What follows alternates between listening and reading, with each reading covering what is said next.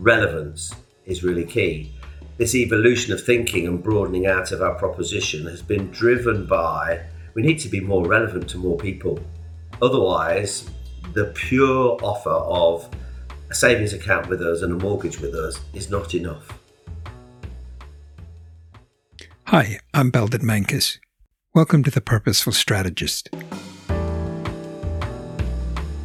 the podcast that shifts the conversation about purpose and strategy from what organizations should do to what business leaders are doing and what they've learned along the way. In this episode, we'll be hearing from David Marlow, Chief Executive of the Nottingham Building Society. David will share with us how they've used data and analytics to successfully go against the trend of closing retail branches, instead experiencing explosive growth in their branch numbers.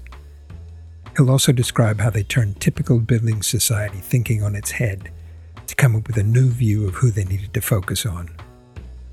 And he'll talk about their partnering approach to remaining relevant in the digital world, preparing them to attract a new cohort of customers they can serve well into the future. David, thank you so much for joining us. Welcome to The Purposeful Strategist. Just to get started, maybe you could tell us a bit about yourself and about Nottingham Building Society. Yes, of course. So I'm David Marlow, Chief Exec of the Nottingham. Been the Chief Exec for just over 10 years now. Prior to joining the Nottingham, I spent a lot of time at the Alliance in Leicester, where I did a whole range of jobs across pretty well all the organisation, from personal loans, current account savings and the branch network. Prior to that, I sort of cut my teeth as a management trainee at Lloyds Bank, where I got my banking qualification, etc. And could you just give us a sense of the organisation size, focus, where's it located, those sorts? I mean, obviously in Nottingham, but beyond that. Yeah, of course. So we're a top 10 building society. I think we're 9th at the moment. We have around about £4 billion of assets on the balance sheet. We look after just under 300,000 members. We have a fairly large branch network for an organisation of our size, which is around 48 branches, which we have expanded a fair bit over the last sort of 5 or 6 years. So in 2013, we had 32 branches and one branch south of the River Trent. And now we have 48 branches spread across 10 counties, which go out to Norfolk and all the way down to St Albans. So we've sort of extended our physical footprint over the last few years, as well as sort of established an online digital presence as well. Mm-hmm. If I understand right, that's a bit sort of counter to the trend of what a lot of financial services, retail financial services organizations are doing. What's led you to that? Well, I mean, you're right. We have been very much counter, but it's been very, very successful. So if I sort of just give you some context to the success that we've had, it took us 165 years to get to our first £1 billion of branch savings balances. And then we started to expand the network a little bit. And we did the second billion in 4 years. And we've just gone through £2.5 billion in our branch network at the beginning of this year. So we've had pretty explosive growth in our branches, but we've done it in a very particular way. And I think that's sort of what sets us apart a little bit. We do believe that there are segments of the UK population that really prefer to operate with a financial service provider in a branch. Our job is to find out where they are and to make sure that our branches then are populated or located in those places. So we've done quite a lot of deep data analysis, market data analysis, to understand the types of people and the segments that like branches, and then go and look for towns particularly that over-index in a population of those types of people. And so we had a list of about 70 locations across 10 counties that met those requirements, and then waited for a larger player to leave. And we've stepped in when somebody large left. In a lot of instances, we took their premises and quite a few of their staff, because branch banking is all about personalities and all about the people. And we have had phenomenal success going into places like Matlock and Buxton and Ashbourne and Spalding and Fakenham and Dereham, not places that you would normally have as prime places for branches, but they're absolutely the right place for branches for our type of organisation. And by going to the right places with the right proposition, we've seen that pretty explosive growth in our branches. Mm-hmm. I realize this is stereotyping, but the sorts of people who want to bank in branches tend to be a bit older, maybe a little less affluent. Is that actually the case, or is that not true? Well, no, I think they're older. They're 55 plus. They have quite high levels of cash savings. They're not the sort of sophisticated market investor. They will probably have 70 to 80% of their wealth in cash. They'll have some stocks and shares, but they'll be a very, very traditional saver. They will have inherited money from parents that have been that post-war generation who tend to stick to what they know and cash. They love the social interaction and contact that a branch gives. And so if you look at a typical branch we have that's very successful, it's about a lifestyle. They like to go into town 2 or 3 times a week because they go to the market. They buy in the market, they go to the boutique shops, they may go for a coffee, they might drop in for a pint at the pub, and they pop into the building society and have a chat with the team there, get a little bit of cash, maybe sort a few bits and pieces out. And it's very much part of the way they want to live. And that's why, a lot of the places that we've been successful are traditionally agricultural-based market towns, where, not surprisingly, people who are reasonably wealthy gravitate to for their later years and their retirement. Mm-hmm. Mm-hmm. Just to kind of look for a minute at purpose, what would you say the purpose of the Nottingham is, and how did you go about settling on that, or discovering it, or realizing that's what it had always been, however it occurred? How'd you sort of get to that? As a building society, we're a mutual and we are owned by our members. We're not owned by our shareholders. As the chief executive and as the executive directors and the board, we're custodians of the capital that's been built up through past membership. And it's our job to apply that capital for the benefit of current and future members. It's a slightly different business model. And to become a member, you need to either have a mortgage with us or save £100. And you effectively own, while you have that account, you own a part of the society in trust effectively. And the board is there to put that capital to good use in the provision of financial services. Clearly, the origins of building societies were groups of people coming together and accumulating their savings and using the accumulation of those savings to buy houses for people in the group. So a closed building society in its first inception was a group of savers. They kept saving till everybody got a house, then they closed the society down. We're an open society, we just keep going. Mm-hmm. So we gather together people's savings and we lend them out to allow people to buy their homes. And in doing so, we're owned by our members. So the ownership model is quite a bit different. I think one of the elements that we maybe look at things a little bit differently is that I talk to a lot of my peers in the sector. They tend to be very asset driven when they look at their balance sheet, and the mortgages are, a very, very important part of what they do. And it tends to drive their strategies. So the types of mortgage they want to do, there's a lot of focus on having assets on your balance sheet. And that, I guess, to a point is understandable. We look at it a little bit differently. And I think with good, sound reason. And that is 2 things, really. We need 7 or 8 savers for every mortgage customer. That won't be any surprise to you, because the average mortgage today is about £220,000, and the average saver doesn't have £220,000 of savings. They have a little bit less than that.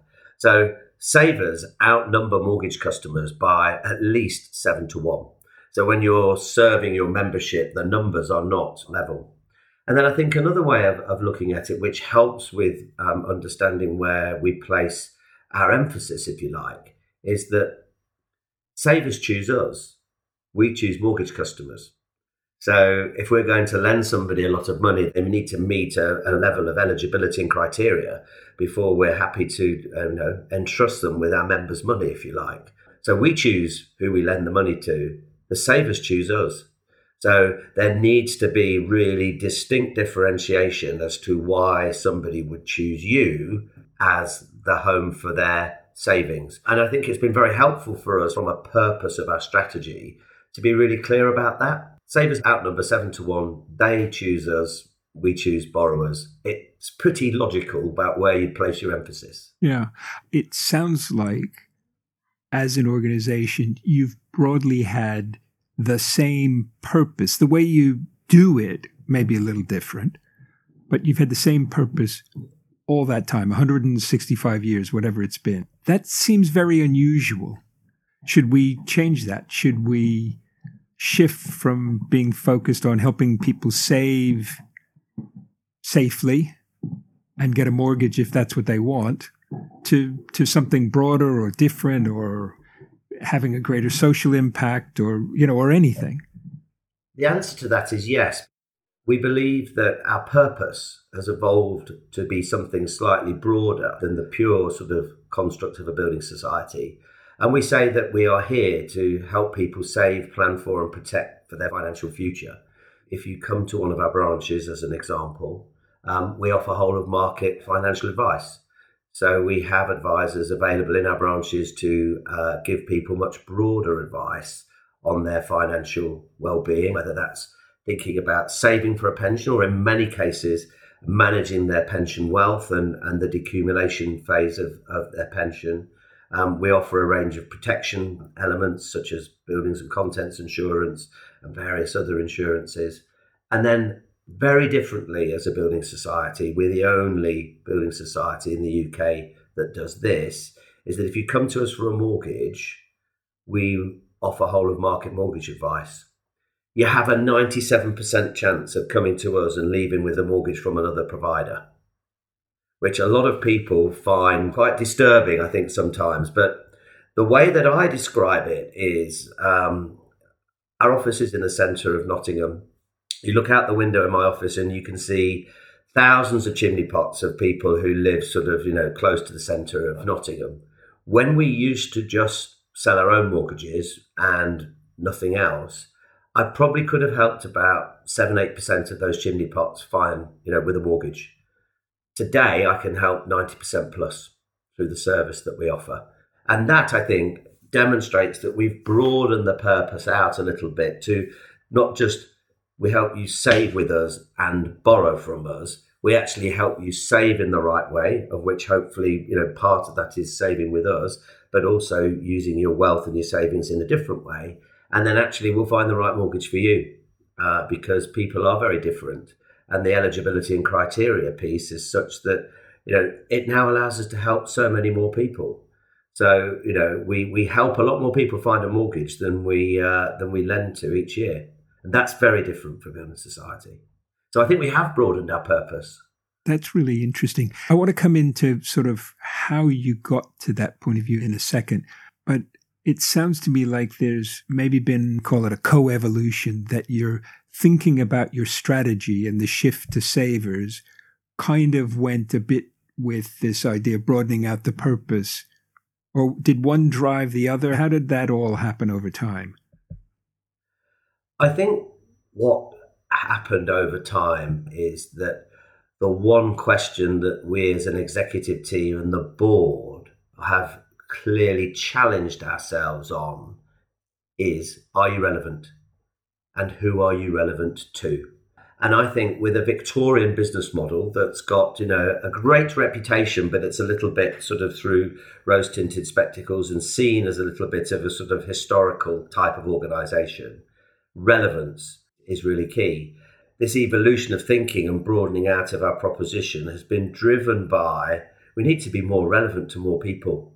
Otherwise, the pure offer of a savings account with us and a mortgage with us is not enough. You think you might take that same idea of broadening out to cover not just mortgages with other people, but other savings products? It doesn't necessarily have to be with us. We're here to help you find the best solution. And we think somehow in the midst of that, we'll make enough money to keep it all going.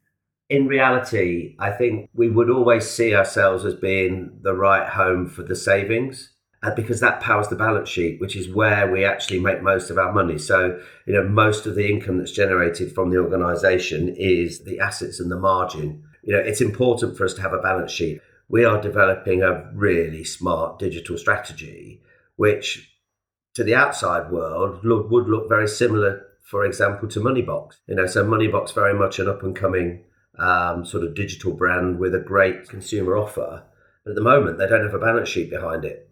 And so their ability to make real money it's really hard. It's very, very difficult. Whereas, we feel that actually we can offer that proposition, but it is powered by a balance sheet behind it that drives the income that will make us sustainable. So savings are the root of what we do. They are the core, so they shall remain. But what we have done is we've put a range of services around that to allow you to plan for and manage your finances in a fair way, because I know I'm getting really good choice on a range of elements. But the core of the relationship is saving. Right. Is there anything more you want to say about what you're doing digitally? The success we've had in our branches by being very relevant to a cohort of savers who are over 55 who live in agricultural-based market towns. In itself, that doesn't secure sustainability in managing and developing the society, because you need younger members coming through. You can take a gamble and think that younger people will one day become 55 and will go and live in agricultural-based market towns. But I think by the time that they do that, they'll see the world very differently and they'll want to interact with the world very differently. So we have for some time really understood that we need to, at the same time as having success by being very focused with the traditional parts of the business, begin to develop a new cohort of membership amongst younger savers. And that can only really be achieved digitally, because that's where they want to be. Is that what sort of sparked what you're doing digitally, is we've got to get younger customers, or was it we want to do something digital? We know that's what we need to do. Oh, who are we going to aim it at? No, I think it was, got a strong, loyal customer base at 55 plus, but that's not sustainable. And to be sustainable, we need a balance in the membership, and we need to be able to be relevant to younger savers so that they see us as a source to help them plan and protect for their future, because their set of demands and requirements from a financial perspective are really quite different from 55-year-old people who've accumulated wealth and are, at a different phase of their life. So the range of services needs to be tweaked slightly, but more importantly, the way in which you deliver it needs to be very different. And I think you and I know that means digital in an app available online. How did you go about developing this strategy? Because it sounds like, and we've touched on it a bit, in a number of ways, you're not following the building society herd. You're cutting your own path. So what was the journey over time? The essence and the development of the strategy was certainly a real understanding of what a strong mutual should do, and a focus on we need to be relevant today and in the future. So we talked about those things. That's where the strategy came from. It really evolved very strongly after the financial crisis. Every financial institution was sort of rocked back to its core in the financial crisis. And then it was how did you come out of that, and how did you evolve and develop from there? So we built out with the branch network piece first. So we stuck closer to what we knew. But again, I think I touched upon it a little bit earlier. What it was driven by from an external perspective is really great data and analysis and insight. So we built models with CACI that hadn't been built that way before because of the question that we were asking. So we were able to have a very strong data analytical insight to overlay a purposeful strategy, so that we could understand that there were sufficient opportunities there to be financially successful, that we had a view of what good would look like in 1, 3 and 5 years in those branches. We used the best insight and data and analysis and modelling to develop that. On the digital side, rather than buying rather proprietary standard digital capability from your legacy provider, we made a very brave decision that in order to deliver the type of rich proposition that we wanted to do, we decided that our system of engagement digitally would be the Salesforce platform. So we work very closely with Salesforce and use their amazing capability and bring that to bear for our members. And that will show later this year when we launch the savings app. And we could never have built that on our own, off our own back with our own resources. The only way we would have been able to have done that is by working with the right partners and the right expertise. And did you work directly with Salesforce, or was it sort of the Salesforce, there's you, and there's some other organization helping you interface with them? Interestingly, we did start with Salesforce and a systems integrator, as it's called. But in actual fact, in the evolution of our relationship and development on this app, we're working directly with Salesforce. Was that just because you couldn't get the support you needed from a systems integrator, or you got to be interesting enough that Salesforce said, actually, what these guys are doing is pretty interesting. We ought to work with them directly? From our perspective, I think we understood that if we really wanted to get the very best out of the platform, then we needed to work directly with Salesforce. So that was where the push came from our side. And I think from their side, it's exactly as you say, is that we're small enough to do things that are really quite different without taking an enormous amount of their resource. And I think they were excited about our enthusiasm for what we wanted to deliver and wanted to work with us on that, and have done brilliantly. And in that process, do you feel the people in the Nottingham have their own digital skills, whatever that might be, and have they gotten stronger through all of that? Well, I think that's something that's very much in progress. And so we've developed a good squad of admins. And then there's the development side, which is trickier. It's harder to have a significant development capability of your own.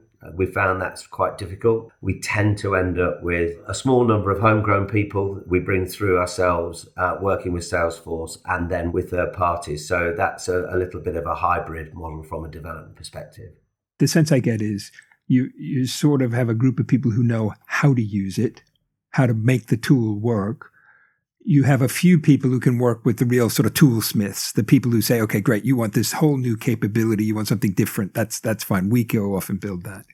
Once the app is launched, you get into that constant incremental development cycle. You build out the core and then you incrementally develop through releases and drops. And we've not got to that phase yet of that incremental release and drop. And I think that's the challenge, that at that point we'll need to make sure that we've got the right combination of our own in-house skill and then the right external support.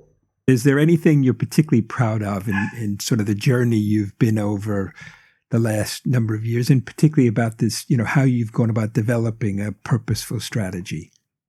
We've proved that branches work, and I think that's something in itself. And we're proud of that. But I think, this app, this Beehive Money app that we will launch later this year, not only will it be a really innovative and engaging way to save, which it will be, you'll be able to open an account in seconds by just taking a photo of your driving license and a selfie. That's all you'll need, for us to, and we will do the rest digitally in the background. You'll be able to set your own savings goals. You'll be able to monitor your progress to that. We will be able to help with tips on the way to do that. So it'll be a much more engaging way to save. But what we will be doing very, very shortly after launch is combining that with a digital-led whole-of-market mortgage advice offering. So we will bring whole-of-market mortgage advice into the saver's life. Because the vast majority of the younger savers who are saving with us are looking to buy their first home. So we're one of the few LISA providers in the UK, and we already have over 50,000 people saving with us to buy their first home. So those members are going to go into an app at the end of this year, which is going to be far more engaging and help them save more effectively. But then it's also going to give them access to whole-of-market mortgage advice. So we can engage with them much earlier in the journey, help them, educate them, inform them, support them whilst they're saving. And that's very different. That doesn't exist in the marketplace today. So I think that's That's what we're very excited about. Demonstrating that branches can work and then actually demonstrating that building societies can be relevant in the digital world will be two things to tick off for me, which will make me very proud. I can definitely understand that. Anything in the journey that you found difficult, or that you sort of in retrospect you wish you'd gone at it another way? I think the hardest thing about developing this strategy over the course of the last 7 or 8 years particularly is the environment in which to trade normally has been as difficult and demanding as it is possible to get for a building society. Money has had no price. Bank base rate has been at 0.25%. That makes life incredibly challenging for us, particularly when we're trying to look after the saver, so it puts the margin under enormous pressure. The backdrop to what we've had to work in, which is the aftermath of the financial crisis, very, very low interest rates, a vote to leave the EU, which wreaked a lot of havoc in the market over a fairly sustained period of time. And then in the last 14 months, a global pandemic where the economy shut down by 20% in a quarter. So the hardest thing has been developing that strategy with focus whilst having to deal with the most demanding trading environment that you could possibly imagine. I'll just give you a feel for how it mitigates against our business model. Our capital, which is built up through past profits, is largely cash-based. We can't go off and invest it in exotic elements. We have to have it relatively available. So in very simplistic terms, if I've got £200 million of capital and base rates at 5%, I've got £10 million of income per annum that comes to me as a benefit of past membership. At 1%, that's down to 2 million. 0.5%, that's £1 million. So there's £9 million of income disappeared out your business overnight, just because interest rates are low. And then obviously you add to that the competitive element. You actually have to overpay savers today relative to what you would do. With base rate at 5%, you're probably paying your savers probably 1% below base on average. So you're probably paying them 4%. You're probably, charging your mortgage customers 5.5%, and the world all works. We've been paying our savers multiples of base for years. So it's the backdrop, I think, in which we've had to develop the strategy whilst dealing with that very challenging market backdrop and environment's probably been the hardest thing. From what you've said, it sounds like you've had really strong support from your board throughout all of this.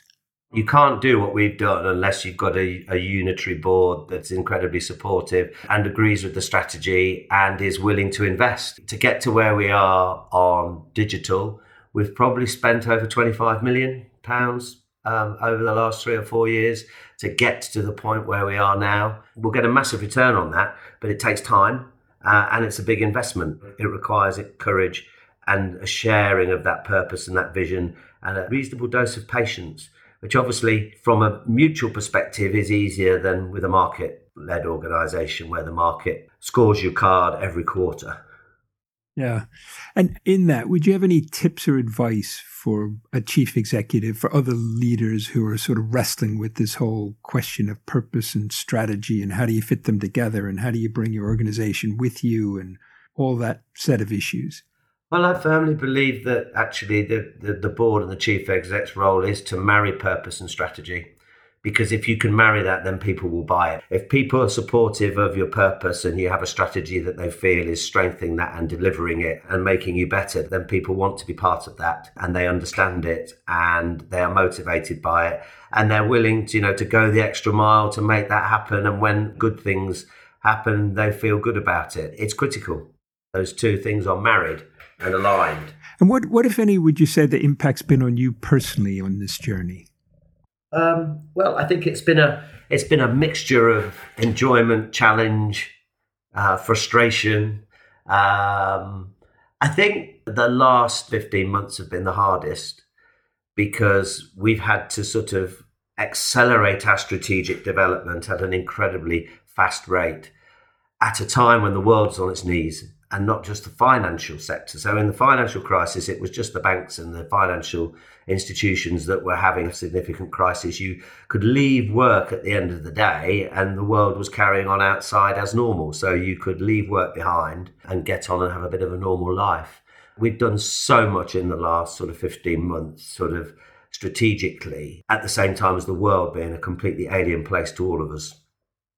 And the pressure that that's brought to all of us has been really difficult, because not only are you dealing with things you need to do at work, but you're having to support your team members and your customers and your members around you at a time that has been incredibly challenging. And do you think having as clear a purpose helped you accelerate that strategy? In simple terms, Belden, yes, because I think it's allowed us to be strategic in a crisis. So I think, it wouldn't be uncommon to say, well, we need to crack on and do these things because we need to be ready for when the world's different, when we come out of this. And it's not difficult to say, that's all very interesting, but I think let's just hang in for now, and then we'll do it when we think we can see a bit of light at the end of the tunnel. But because strategy and purpose were so closely aligned, and the pursuit of strategy was to deliver stronger purpose, it was easier. In the darkest moment of the lockdown, our board signed off 2 significant business cases last June when we were still locked down in the first lockdown. And we're getting the benefits of that this year, and we're starting to see that roll through. David, it's been great. Thank you. Really, it's fantastic. Appreciate you joining us. Hopefully I've been able to give you an insight into sort of our story and what we're up to. Thanks for joining us. Bye now. It's a pleasure. Thank you.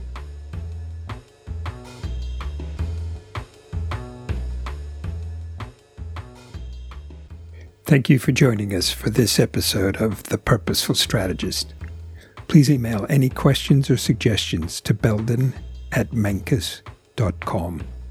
In addition to being available on our website, you can find us on Apple Podcasts, Spotify, Google Podcasts, and Stitcher. If you enjoyed this episode, we release a new episode weekly. Don't forget to subscribe. Thanks again, and join us soon for the next episode of The Purposeful Strategist.